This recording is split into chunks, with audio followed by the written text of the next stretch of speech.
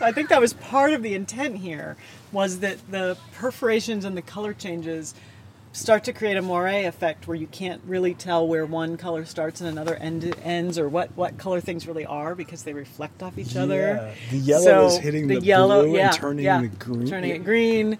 And because the perforations change, you get this density of orange at one spot, and then it really fades and disappears into blue.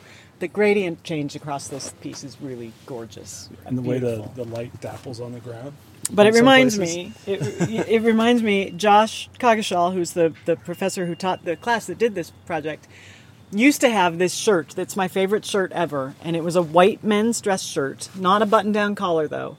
It had just a regular collar, but the underside of the collar and the lining of the cuffs was fluorescent orange.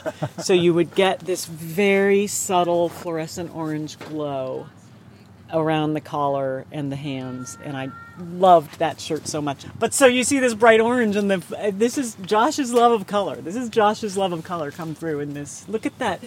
See, I'm looking through right here. Yeah. You can't tell what's sky and what's object, because the blue is so similar to the blue of the sky. Yeah. Totally dematerializes everything, and it's gorgeous. What do they say about it? Columbus, Indiana is a tower city marked by vertical elements that encourage a viewer to direct their gaze upward.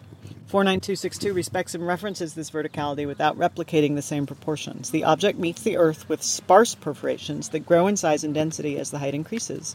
The object blurs and then fades into the sky, creating a gradient between material and space. Nice. It's a very dematerialized object in a lot of ways, isn't it? Yeah.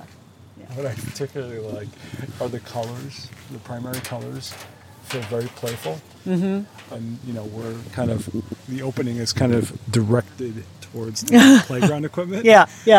So it very much, for me, when I saw the two connected to one another, I was really kind of thinking about, this is great. It's a nice little complementary, thoughtful experimentation, riffing on that playground across the way. Unfortunately, the playground equipment is quite faded, and it looks, in comparison now, it needs to be brightened up.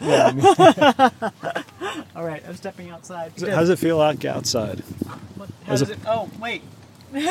So it is, I was just thinking I can touch the surface of this object, and it feels pleasant to the touch. It's very finished. The surface is, I don't think it's powder coated. I think it's just sprayed. But it feels good. It feels smooth. The curves are lovely. And it's got that density from where I'm standing right now.